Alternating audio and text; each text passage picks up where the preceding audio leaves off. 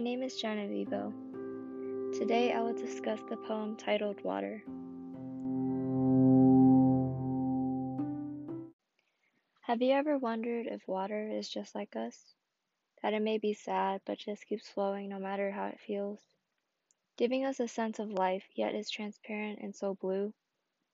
That's why we run like water.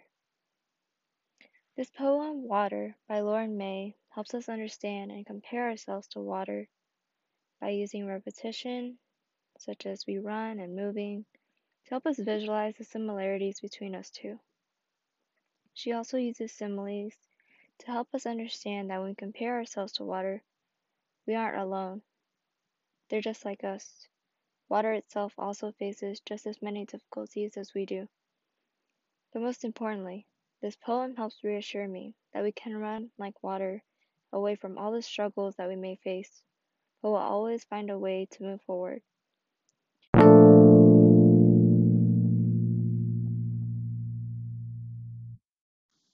Water by Lauren May. Me and all myselves, we run like we've been here before, like we know what's waiting here, and it's nothing for us. Anyway, so we run, away from the idea that we need to exchange energy for paper, to only then turn around and exchange paper for energy.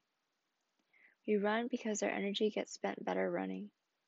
We run from the people screaming, to convince us to fit into their machine to keep it moving. We are always moving, fueled by our own willpower, instinct, intuition. We run, trying to keep up with all of ourselves knowing peace is not a destination. And this journey, it never ends.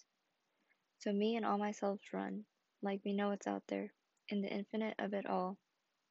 We run like we breathe, like it's so natural for us to move, and never stop to take anyone else's fear into consideration.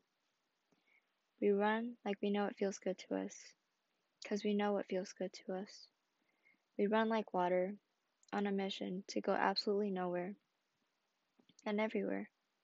We run like water, in love with moving and freedom and all our fluid selves. We run past imaginary borders. We run through lines on maps. We run because all this belongs to all of us. And if time existed, we'd for sure spend it running.